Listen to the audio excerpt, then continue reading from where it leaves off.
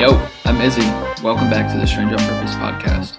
From professionals in sports, footwear, fashion, and so much more, this is a show highlighting the imperfections of everyone's journey and the similarities between us all. This podcast wouldn't be possible without Yellow Brick. The team at Yellow Brick is changing the way education should look, from career-altering experiences to access to education. Yellow Brick is shattering the glass ceiling of education and providing access to industries that were deemed unattainable for so long. Check them out at yellowbrick.co. Welcome back to the Strange on Purpose podcast. It's extremely hot today. It's 40 degrees in Milwaukee, Wisconsin, so I'm very, very happy. And I'm excited to have on two guests for the first time in Strange on Purpose history, I believe. And it's gonna be a fun time. So before actually talking about who they are and everything like that, I'm gonna let them do it and just let them introduce themselves. So I have Ben Taylor and Ty Foster on today. So I appreciate both of you guys jumping on. Thanks for having us, man. Yeah, appreciate it. So, Ben, do you want to give an intro as to who you are and what you do? Yeah, sounds good. I'm Ben Taylor. I'm on here right now from the UK. Thankfully, finally a sunny UK. And yeah, I'm a brand marketer, a creative director, strategist, wear kind of various hats. And also co-founder of Ren, which we're going to be talking a little bit about today. Ty, let them know who you are. Yeah, I'm coming in today from always sunny Los Angeles. But yeah, Ty Foster, just a brand person, really. Spent my early careers in agencies in New York City. Worked for Under Armour for about 5 or 6 years. Spent some time at Lego on the brand team there, and most recently have been working with more in the startup space, kind of helping build brands from the ground up. And lucky enough to be a co-founder of Ren with my good friend Ben. So both of you guys have massive experience in brand building, and I just released an episode. Today we're recording on February 25th, so just released an episode with Martha Garcia, who was formerly of Hoka, and she had experience building brands, and a student from Yellow Brick Sneakers actually asked her a question on the podcast, and I'm going to ask you both of you that same question. I'm interested to hear your responses. So when we talk about brand building, what do you think the biggest myth is?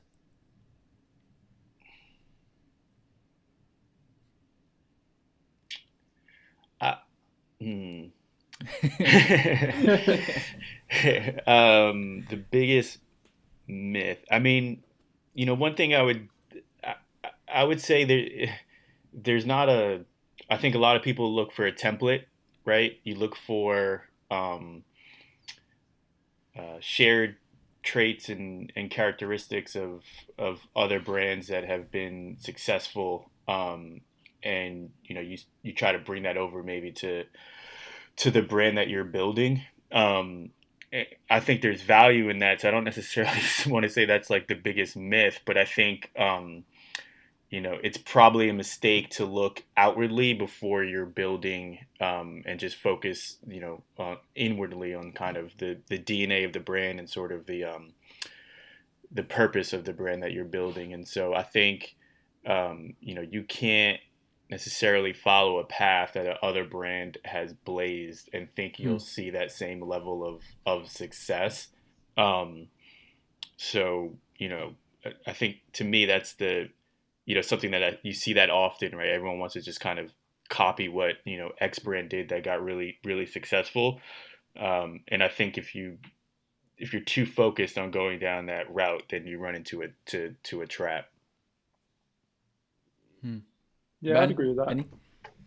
I think that one thing that's interesting that has happened in the last probably 5, 6 years or so, is like as direct to consumer brands have become like among the most known brands that we all talk about and reference, when you work in this industry. I think there's sort of become this perception among people in that startup world that you build your product and the product's the only thing that matters, and you get the product out and then you bring in a brand person and they do the brand bit. And I think, to me, that's a miss. If you look at the most successful brands, the ones that we all know and love, the Nikes and Apples and whoever, the who they were as a brand and how they existed was baked into their DNA from like the very start. And I think there's a bit of I guess a trend towards, Ty sort of touched on this, like cookie cutter, you know, D2C type brands, but you see them, growing incredibly quickly, and a lot of them have the same traits, and so then new ones come along and they want to copy it. And I think that there's a reason some of the brands that we know and love have been around for so long, and it's because who they are and what they mean it was baked in from the beginning, and they didn't have to sort of, like, yes, they have great product, but also that was who they were, and how they tell that story was just inherently part of it from the start. Interesting. Love both of those responses. Ty, you said you focus on the startup space lately, on building something up from the ground. When we talk about brand building, have you heard of FAST out of the Bay? Say that again. Have you heard of FAST out of the Bay? It's not e-commerce.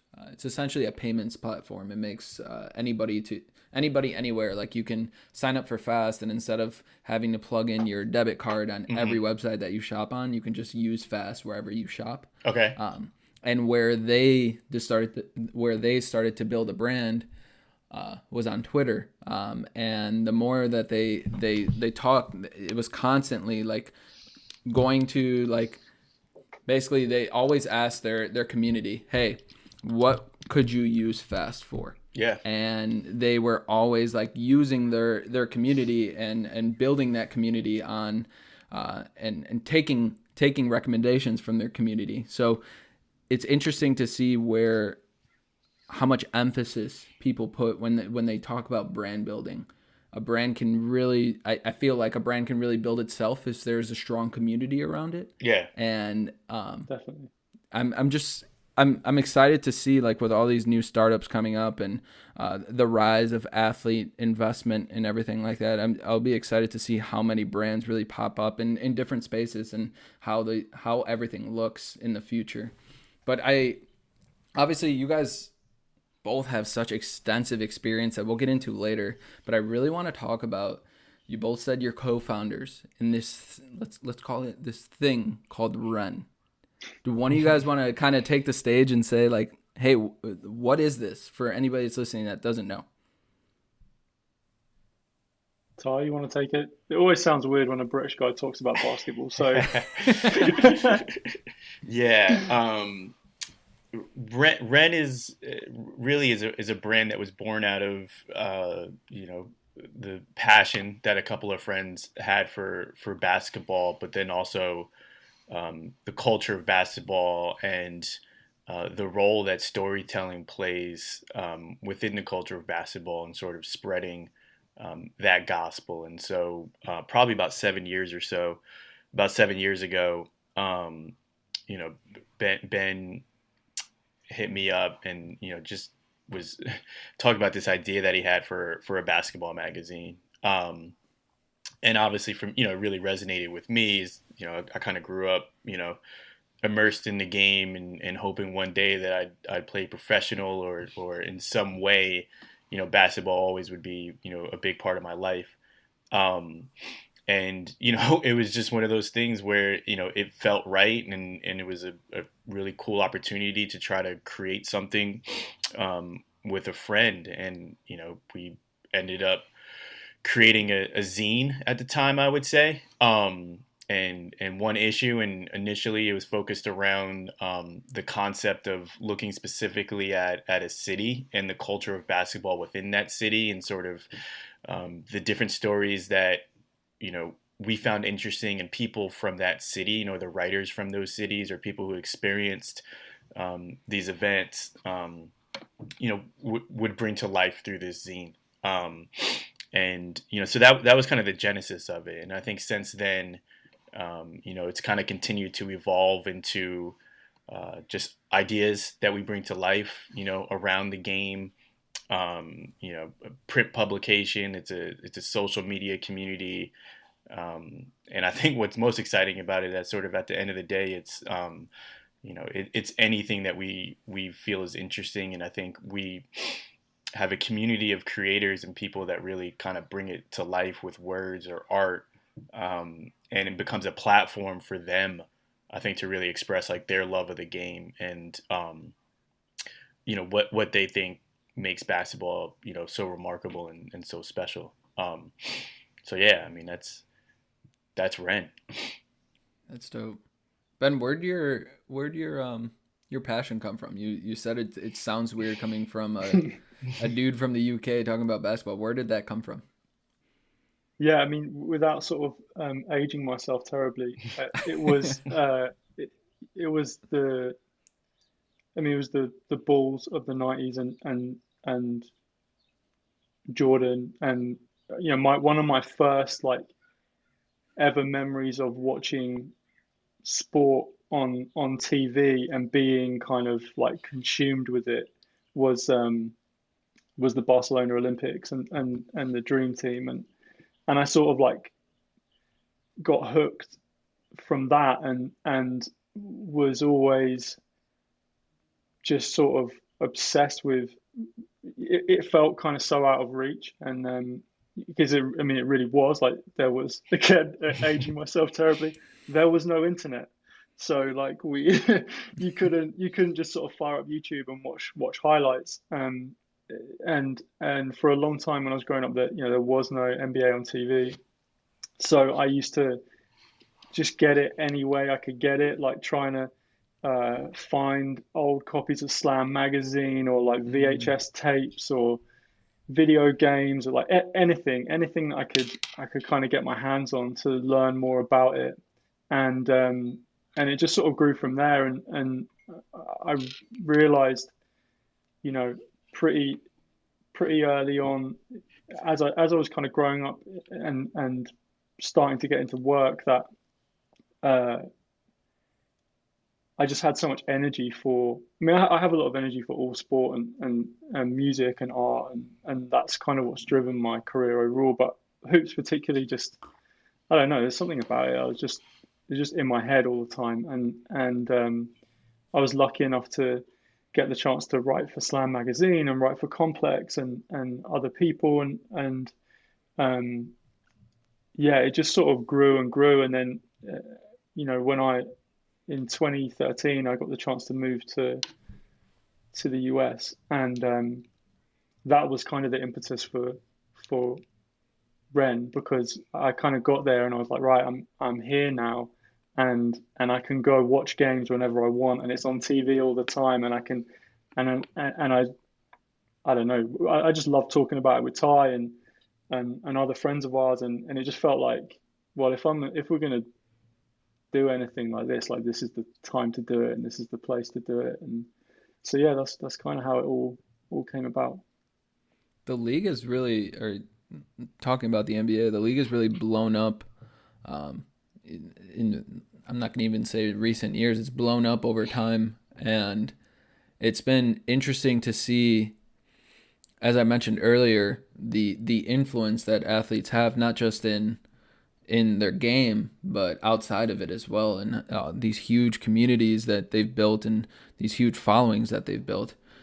So when we talk about Run, and you guys, were you overseas? Like how this friendship kind of come to be, and like, or did you just hit up Ty randomly and said, let's start a basketball magazine? No, so we got connected originally because I was one of about three people in the entire United Kingdom who was able to write passably about basketball, and Ty was working in PR for Under Armour, and so a friend of ours, Ben Osborne, connected us because Ty was coming out to London and for a work trip, and we kind of got on, and he kind of, we would stay in touch if he was in town, or like if I was out in New York or whatever. And then it sort of went from being like, I don't know, like I wasn't a very good writer, so I guess I never felt like Ty was a PR person trying to like PR me anything. And we just ended up talking about all sorts of nonsense, music and uh, soccer and hoops and everything. And so it just sort of felt natural, to be honest. Like I don't know. Ty, would you agree with that? It just sort of felt like a natural progression of like we were already starting to come up with dumb ideas for things and maybe not following through on them, and then this one was like, oh, maybe this kind of clicks. Yeah, yeah, I think that's a accurate description. I think of how it all started. Sometimes you just meet somebody, and I think you quickly realize you have shared interests. We were working in similar industries. We had a mutual friend, and it just felt easy to talk about ideas, right, and just thoughts and sort of things that you think are interesting that maybe other people don't find interesting. But when you talk to someone and they see it the same way that you do in a lot of ways, that doesn't happen all the time. And so I think we were kind of just fortunate enough to sort of build on the momentum of these ideas, definitely rather slowly and sporadically, as we're kind of also working full-time jobs at the same time. And at one point living I was in New York, and Ben was in London, so obviously on different sides of the ocean too. Mm-hmm. But you just kind of needed that, I think, that one idea to see through, and once that happened, and really with kind of Ben driving the development of the first issue, which was the LA issue, which is kind of funny that we were in New York and London, and the first issue was Los Angeles. But once you see that, physically manifest and come to life, I think it makes it a lot easier to just sort of continue, to see what else is possible, right? In sort of this larger idea that, we hope Ren can just be, a thing. I remember there was a point where, like we even do this now, like about Ren related things and non-Ren related things, where one of us will text the other one and be like, what if we did X, Y, Z? And then we kind of like text about it for 4 hours or whatever, and then it never gets brought up again. But like Ren was like, I remember we'd briefed some writers, and we had, so there was tangible things happening. But for me, I remember there was a point where we had a cover mocked up, which didn't even end up becoming the cover. But when I saw that, I was like, oh, so this is a real thing now. Like we have to do it, because mm-hmm. it all of a sudden kind of felt not hypothetical and like something we were actually going to do. What's been the what's the best way to put this? I think what I'm trying to ask is, in a time where magazines are dying, what was the drive behind we're going to do a print magazine, and we're going to make it look dope? And I've seen some of them and they look amazing. So what was the push for that? Keep in mind, this was 2013, but it was still the same scenario with print magazines. So that's not necessarily, like the rationale is the same now, right? Like this was, for sure, print magazines at that stage, were deep into the challenges that they were having. It's a real physical thing, right? It's like, right. I think, having something that you can put on your coffee table, something that you can pick up in your hands and feel and read and look at, and sort of it's always there. For me, that's the sentimental value that creating a print magazine has, versus keeping something digital. And so I don't think the future of sports or basketball culture or anything like that by any means is in print.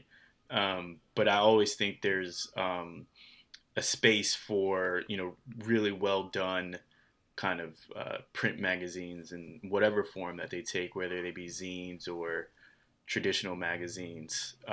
It's there's always something about having that physical story that's like in your hands and that you can read and you can take it with you everywhere. So for me, that's the thing about what makes the print magazine so special, and I think just like a core piece of Ren, and sort of where it started from. Even though you evolve and you tap into other touch points and communication channels, probably more consistently, because you're not doing a print magazine every month, or anything like that. But I think a great coffee table book, a great magazine that you can go back to at any point, is always going to be special. For me, it was like it was like a couple of things that are pretty consistent with what we try and do with Ren, and generally in my life, I guess, like things that have got me excited. One was like I had no, I mean, current tense probably applies to. I had no idea how to make a magazine, and I kind of thought that was cool. And there was something interesting in the challenge of it, and kind of just running at it a little bit clueless. And also, I just remember like going in, like seeing newsstands or going into a bookstore or whatever, and thinking like I'd buy this if this was here. Like Yeah. I'd think it was dope. And I remember like that being a thing that we kept talking about in the early days, was like, if this was here, I'd buy it, and I think it was great. And so let's just do that. You guys had, since 2013, you guys have had some massive jobs. Just looking at your LinkedIn's, and time consuming jobs, I'm guessing. How did you, what was the importance of finding time? What did that importance look like in finding time for this passion project? And I'm guessing others as well. And how does that look like even today for you, and how important is it? I think the reality is that, at least for me, I've always found it hard to find time to pursue passion projects outside of Hmm. my job. And so I don't want to kind of give off the perception that it's easy, and I'm a master of kind of time management by any means. And I think we've come out with, there's a lot of ideas that we probably hope that we would have been able to bring to life, through Ren, but we haven't been able to because of our day jobs, and because of other sort of demands on your time that life has. But I think we've I found enough time, I think, in a lot of ways to kind of keep it breathing, and I think there have been times when Ben has been driving it and really pushing it forward. And then maybe sometimes when he has other things going on, and I can kind of step in and help help it maintain its momentum. I try to find time for things in my life that are important to me, and that's helped me, I guess, prioritize making sure that you can kind of uh, you know look at your week and start to think about when you're going to be able to work on certain things, and when you're going to have that break in the in your work schedule. You know, when I was little, I went to school, I went to practice, I still found time to play basketball on my own. I still found time to play soccer with my friends. I think there's enough time for me right now in the day and the week to sort of substitute, pick up basketball and practice basketball after school to, spending time on Ren after work or on the weekends. And so it's not as much as I would hope, but enough that it's still it is where it is, and I think the potential for it to be even bigger exists because of that. I think I'd be doing the audience an injustice if we just kind of said you guys have been doing or work some pretty big jobs or anything like that. So we can transition into your individual journeys and how that's really impacted the overall goal of obviously working on Ren and building this brand and building this product that is something that'll last. And I believe the hat that is on the site, if I'm not mistaken, it's sold out, but the hat says just trying to get paid to talk hoops with my friends. And like, in order to do that, you guys have had to work some massive jobs and kind of grind it out in a sense. So, Ty, when we've hit on your experience with Under Armour and Lego, and you mentioned a little bit of your experience, what's really been the, like, even right now with your work at Art of Sport, what's been the one position that's really stood out to you? Like, damn, I'm just a kid just trying to do this, but I landed this position, and now look at me. I'm doing my own thing, and I'm doing it well. Uh, Definitely Under Armour. Prior to that, I was on the agency side and working with a lot of traditional consumer brands. Um, and it was cool. I enjoyed that work. Worked with a lot of really smart people. I wasn't in sports at that time, though. I worked with some brands that lived in sport, but you always had 5 or 6 different brands that you were working with at one time. So I wanted to get into sports. It was always on the career agenda that I planned for myself in some way to figure out how I could work in sports and have sport be a part of my career. And so getting to Under Armour was the realization of that. And while I was at Under Armour, I worked closely, helping to build out the basketball category with a lot of amazing people, and not a lot of resources to go up against some of the competitors that we were competing with in that space. And, the experience of being part of the team that went and pitched Stephen Curry to join the brand, and then having the opportunity to lead that category globally in marketing for, really the peak years of Stephen's, the way that he's playing right now, it looks like he's got a lot of peak years left. But just that unbelievable run that he had and the Warriors had, and to be a part of that, and that really driving what we were doing on the marketing side, and being able to experience, that as a, not a super insider, but on some level sort of inside, what was happening there. I mean, that's incredible. That can never be taken for granted. And I think when I think about the sort of young version of myself, that's one of those moments or career experiences, that's just cool. Like, there's no other way to put it. It's kind of working with him, being around everything that was happening then, seeing him grow and evolve, and then of course through ups and downs on the brand side, but the shoe was killing at the time. Like, definitely a lot of wins and points on the board. That will always be, I think, a defining era in my career, a moment, I guess.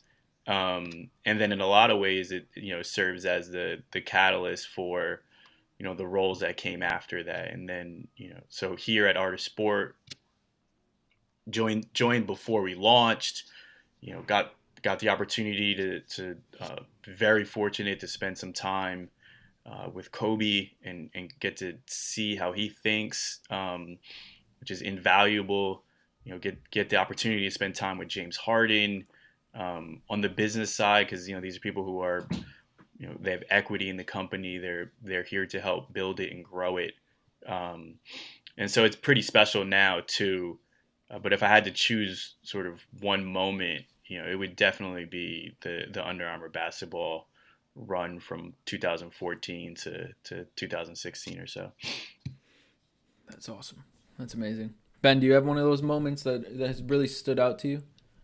Yeah, I'm not gonna play the cool guy card and pretend that it wasn't insane to be the first brand director of Yeezy. Like that, that was like just just a amazing experience, and learned a hell of a lot, and was definitely a sort of moment of like, damn, this is pretty crazy. Yeah. I mean, literally in several instances, just like the sort of thing that you wouldn't believe if somebody told you the story. So that was really cool, and honestly kind of like opened my mind to new ways of working, and new levels of ambition, and new levels of creativity. And so yeah, it was awesome, amazing to get the chance to do it and to work with Kanye and the awesome team that were part of it. So that one stands out. Other than that, I mean, when I was lucky enough when I was working with AKQA, which is a super successful, brilliant digital agency, advertising agency, to work on a Nike World Cup campaign. Oh, that's dope. In 2014, and that was like, my childhood dream like come true, and I also got to do it with a group of like my closest friends in the whole world, and so that that was sort of personally very special. And so yeah, somewhere in those two things, pretty lucky, and definitely like young me would hopefully be impressed for about 5 seconds and then move on. It's really cool to look at both your experiences and realize, like, as we said from the beginning, like it's the brand building is something that both of you are very passionate about. And before we transition a little bit, I have to ask, Ben, you spent some time with Human Race, and more specifically helping launch the new skincare brand that Pharrell launched. It's something that almost came out of left field for a lot of people. How did that really come to fruition? Well, I don't think I'm speaking out of turn when I say Pharrell has the most incredible skin of pretty much any human. I think all three of us can admit to that. Right? I mean, it's a no-brainer. No, there's I was really lucky. I got the opportunity to work with him first a couple of years ago, and then a good friend of mine, Rachel Muscat, who is the GM of Human Race, or president of Human Race, and runs Pharrell's business for that stuff. Her and her team did all of the hard work of like making this incredible product and working with dermatologists and developers to make what is an incredible, really, really good product. And then yeah, they asked me to come in and help launch it. And I think from my interaction with Pharrell, like it is something that he's wanted to do for a really long time, and maybe the opportunity hasn't been right, but they've spent a couple of years kind of behind the scenes doing the hard work, and now it's out in the world and doing incredibly well and selling out and having a great impact, and it's really cool to see. It's kind of cool from a marketer's perspective. I'm on their email list, and for me to say, to get emails to say, hey, we're restocking, and just different terms like that compared to some of the other skincare brands that I follow. It's almost treated like a skincare brand that's within the culture, which is very, very Yeah, smart and interesting from my I think standpoint. it's, a lot of the team, Rachel and myself worked together on Yeezy, and Rachel had an amazing career at Adidas, working on like the biggest products that they've they've released for the last sort of 10 years or so. And so, we both came from that sneaker world, and I guess wanted to bring a little bit of that um, to skincare, and make it feel like a bit of a different experience. And I think it's, people have responded really well to it. That's amazing. Well, you both have extensive agency experience, which is something that I've talked with. I see a lot of people working with brands and working with teams. If I'm interviewing anybody in sports, that come from the agency side, and it's experience that it's almost invaluable. And Ty, your experience with Edelman, working with brands like Pepsi, like Dove, like Axe, like Burger King, and so many more. I Is there something that really stands out? Like you ended up landing that position with Under Armour right after. So Hmm. I'm guessing that experience was extremely. Edelman is massive, so I'm guessing it was almost invaluable. Yeah, definitely. You at a young, I came into Edelman right after I graduated from college. I was in a group called Multicultural Marketing, and so within this large, global PR firm, there's sort of small practices that they had. One of the smaller ones at the time was Multicultural Marketing, and so my team, was focused on, you know, how does this brand or this client really engage with U.S. Black communities and U.S. Hispanic communities in a way that's meaningful. But you're working with some of the largest companies in the U.S. or globally on those efforts, and you're working within an ecosystem of hundreds of people just in the New York office, and so one, the exposure that you have to clients like Pepsi and Unilever and understanding how they operate and how they work. And as an agency and as being part of the agency, having to have a really high standard of work so that they, to deliver on what they expect, um, is a good launching point. I think for my career, it was a good launching point to be in that situation. I was also around a lot of really smart people, and if you're at a really good agencies, I think one of the most important capital that they have is the employee network and how Mm-hmm. everyone challenges each other to be smarter and raise their game. And as long as the culture is healthy, I think it's done in a really positive way. And just by being there and listening to people, you're gonna learn, and act as a sponge when you're young and you're in that situation. Because our team was also sort of a smaller practice. I was in a position at an early age of really helping to figure out how to grow that practice and drive it and figure out how we can go after new business. And so I think in a lot of ways it forced me to grow up, I guess, within the professional stage, faster. So that was another benefit for me personally. But you know, I think everybody has to choose their own path. I do think there's a lot of benefits of coming into an environment that's very dynamic and fast paced, like an agency. You're working with, a lot of different clients. I worked in a lot of different industries at the time, so I'm pivoting from, 2 hours working with this pharmaceutical brand, and the next, 2 hours of my day, I'm thinking about, campaigns that we're building for Axe or Pepsi or something. And so I think it just helps you become a well-rounded marketer, right? And so if Mm-hmm. that's sort of your early on in your career, I think there's value in sort of starting broad, and working across different industries and with different clients, in the agency world, and then figuring out from there, do you want to go narrow and sort of have a sharper focus on the marketing specialty, or do you want to stay broad and just sort of be like the utility marketer and have that wider skill set to bring to the table? And so for me, it was super beneficial. I think the time that I spent there helped me get to where I am today. I love that. What are you both excited for in the future?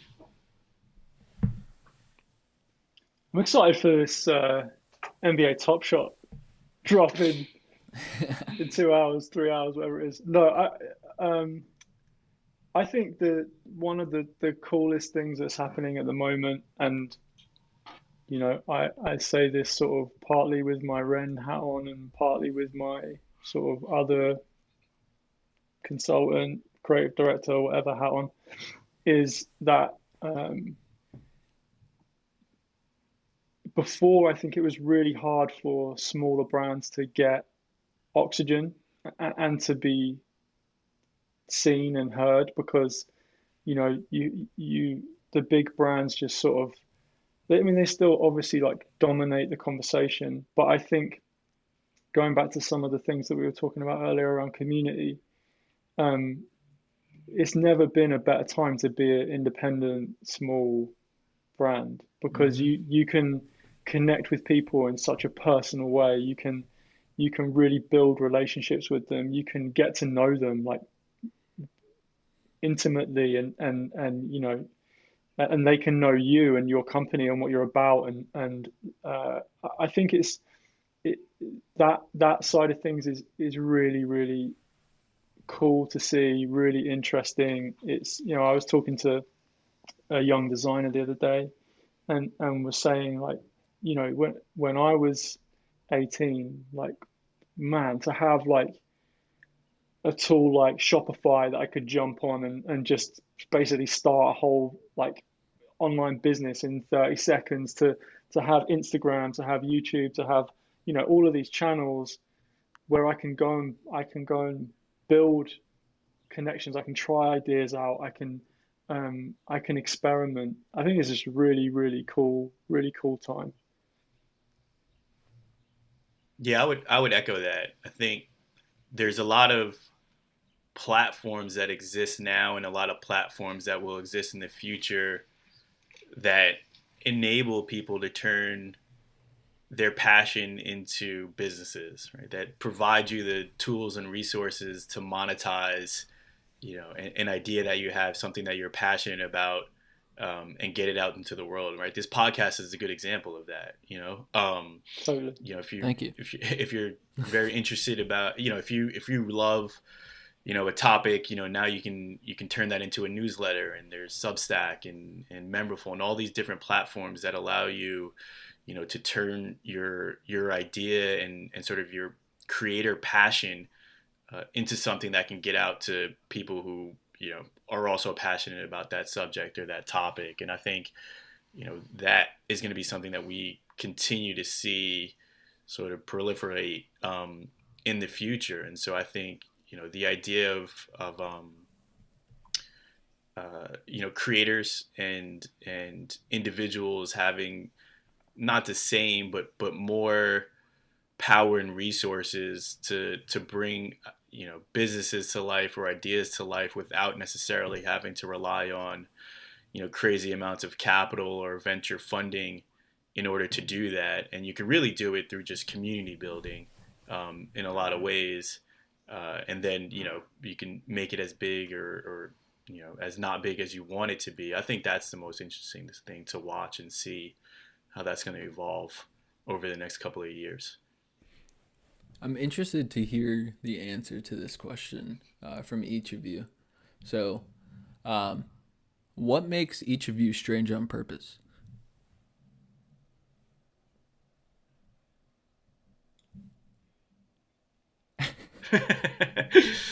I'm interested to hear this answer too. Yeah. It's a great title for a podcast, by the way. Thank you. I don't, I would just say,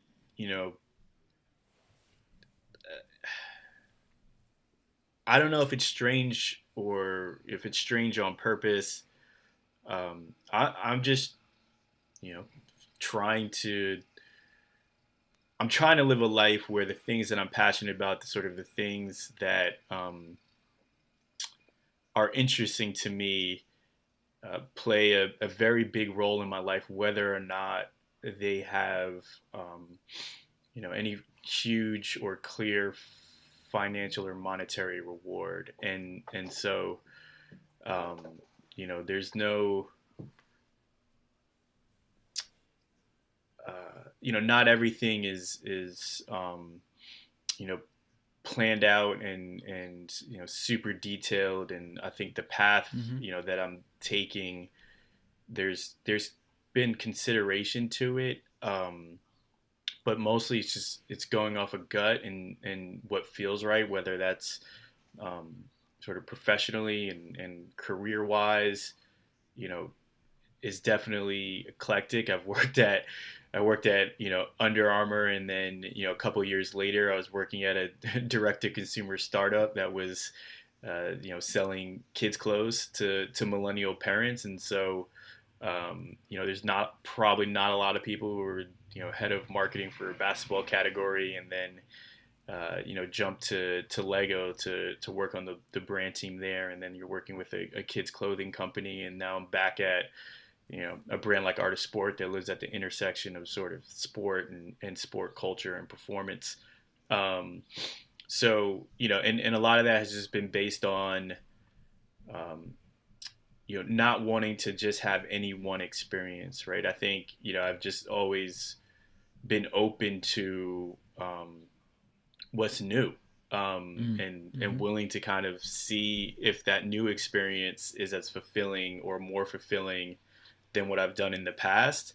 So it probably means it'll lead me down a lot of different directions, which I don't even know exist right now or aren't really you know in my sight at this time. But I'm sure just based on that randomness, I guess, there's more new experiences from a career standpoint, um, that I'll experience over the years that 2 or 3 years ago I wouldn't even have on my radar. Mm-hmm. Love that. Ben, what makes you strange on purpose?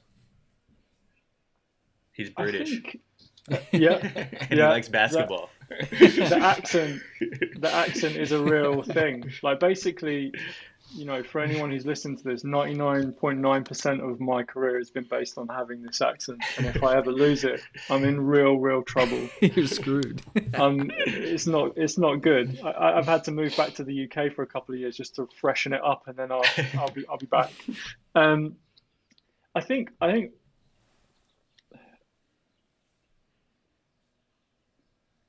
just like I just wing it. Like I feel like my whole career has been like sort of dedicated to the art of winging it, and um, and I love looking at a problem and not having the first clue how to solve it, and sometimes those problems have been major, like hundreds of millions of dollars, billions of dollars on the line for a company problems, and thinking like, I've got no idea what I'm going to do here, and then just diving in and figuring it out. And I think, um, you know, aside from the accent, I think commitment to sort of, I kind of, I vibe with that feeling of just like cluelessness and being like, okay, let's just have a go at this, figure it out. I love that. I love that. Where can people find out more about Ren? Where can people follow both of your journeys?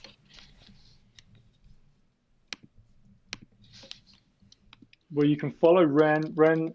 Uh, we're on Instagram, at Ren Quarterly.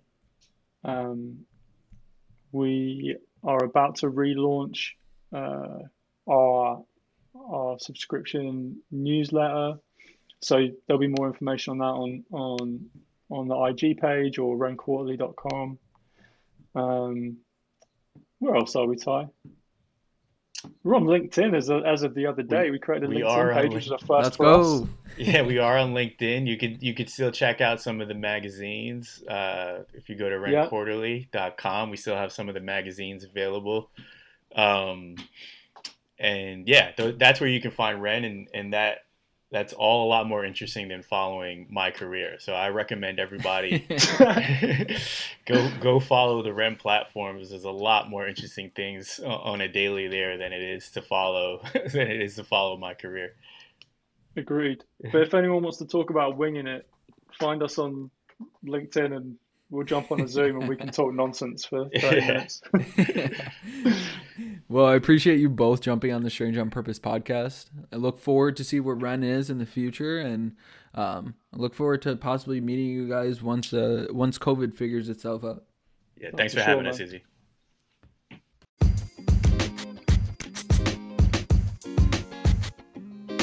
Thank you for listening to the Strange on Purpose podcast. I literally would not be able to do anything without you listening. So it's been awesome to see all the different places that people are listening and everything like that. If you want to support, please check us out on Instagram or tell your friends to check out an episode. You listening today means the absolute world to me, and I cannot thank you enough.